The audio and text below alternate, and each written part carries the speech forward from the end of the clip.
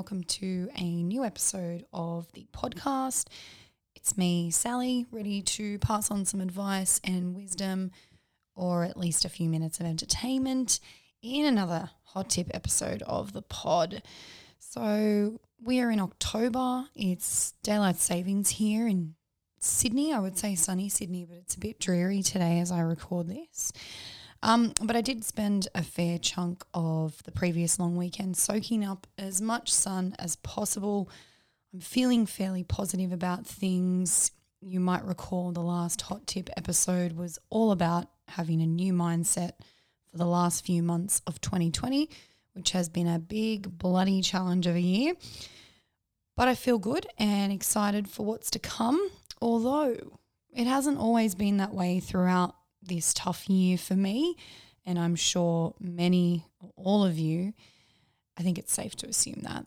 And that's the inspiration for today's episode. So to talk a bit about the FOMO that I've felt in a year where we haven't been able to do as much as we normally would. More importantly though, to talk about how I've managed that FOMO. Now, first things first, for anyone listening who doesn't know what FOMO is and is thinking, what the hell are you talking about? I think the cool kids still say it, but it is the fear of missing out. So that feeling of seeing people having fun, etc., and feeling a bit down because you're not involved or part of that fun. That's essentially what it is. I don't walk around saying FOMO all that often. I don't think I've said it as much as what I will say in the next few minutes, but here we are. The second thing is I'm aware that some of my own FOMO may sound very first world problem-ish, and I 100% agree with that if that's what you're thinking. But we all have things we love to do, and when those things are taken away or restricted, it can really suck. So what are some things I've had FOMO about in 2020? Definitely the travel element. I had hopes to do some overseas travel this year, and while I hadn't planned anything specific, I do know a few people that had trips already booked and have obviously had to get refunds and the whatnot. The fact that our travel has been extremely restricted, and I believe rightfully so here in Australia, because of COVID-19, obviously those plans, those hopes to travel have been on the back burner. I definitely had FOMO when restrictions were still quite tight here in New South Wales where I live. And at the time, I remember there were a few other states here in Australia, like the Northern Territory is probably the one that springs to mind, who were starting to be able to go out and do normal things like, having a schooner at the pub. Yes, again, first world problem, but they're those little things that you enjoy doing, and when you can't do them and when you don't know when you'll be able to do them again and you see other people being able to, it is that feeling of, oh my gosh, like I am missing out on the little things that I love and enjoy to do. And I think that I've just had general FOMO. Gosh, I can't believe I'm saying FOMO this much. I'm really sorry. I've just had a general fear of missing out. Maybe I'll just say the whole thing. Over the year, that has felt in many parts like a lost year. I know I've spoken before about all not being lost in 2020, and I absolutely maintain that belief and am living by that belief now. But I'm not going to pretend like there hasn't been times where I've felt like I've missed out on an entire year of my life in some ways. And again, I think it's safe to assume that there's a lot of people out there that feel the same, particularly if there's a big event.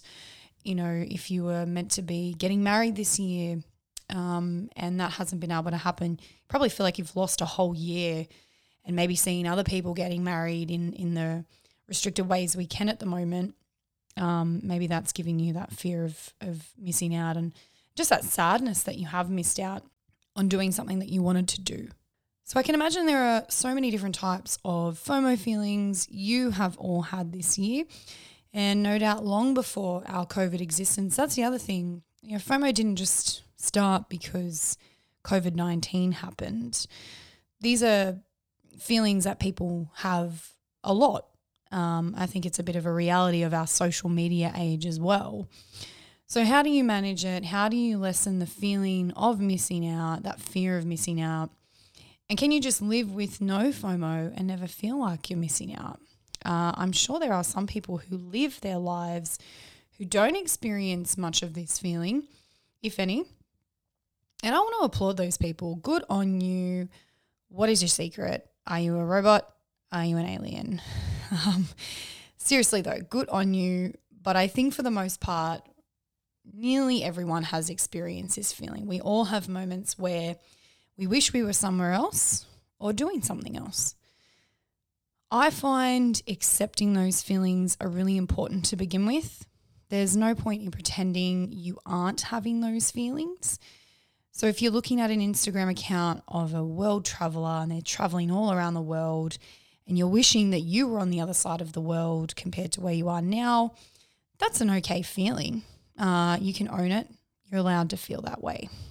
But leading into my next point, I think dealing with that fear of missing out, and this is a point that not everyone might agree with, but something I have believed more and more as I've gotten older is you are where you are meant to be and doing what you are meant to be doing in that moment. So while that holiday in the Greek islands that you are pining over on your mate's Instagram account might seem like that's where you should be. You might have traveled somewhere a few years ago and the memory comes up on Facebook. This happens all the time. And you'll share it and be like, I should still be there. I wish I was here. That might seem like that's where you should be. And obviously you have maybe a desire or a daydream to want to go back. But I truly believe that you are not meant to be there. You are not meant to be in the Greek islands with your mate at that time you are pining over it on their Instagram account. And it can be hard if the situation you're currently in as you're scrolling through those Instagram photos isn't great. So if you're going through some stuff at that time, you're not feeling great about yourself and you're seeing someone having a lot of fun and doing something amazing, it can be really hard to accept that that's not meant for you right now. So of course, looking for something more or daydreaming about a better day is what you might do to cope when you aren't feeling so great. And again, this is okay for a period of time, but I've found that to avoid getting stuck in those daydreams and those wants and desires to be somewhere that you're not, I need to be real with myself about where I am in the present. I hope that makes sense. I feel like I was rambling a little bit there, which I tend to do, but I think I made my point. And it goes into my final piece of advice. So you need to be in the present to truly enjoy life. If you spend most of your time daydreaming and worrying about what other adventures people are on, you're never going to fully enjoy your own adventures and what you are on right now. It is super corny because we see it in those inspirational social media posts, live in the now, be in the present. It's so corny, but it is the truth.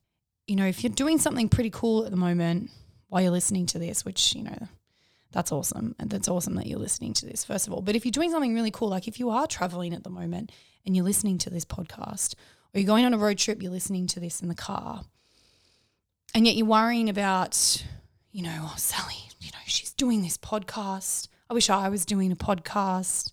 I wish I was her. I don't think any of you are thinking that. But my point is, you're about to go on an awesome road trip and you're busy worrying about, wanting to do your own podcast because Sally's doing one. Live in the moment, live in the now. As I said, it's not always easy to do, and it is very corny and cheesy to try to live your life like that every single moment of the day. But I do believe that it is the best way to be able to truly enjoy your life. I'm going to stop rambling and wrap this one up.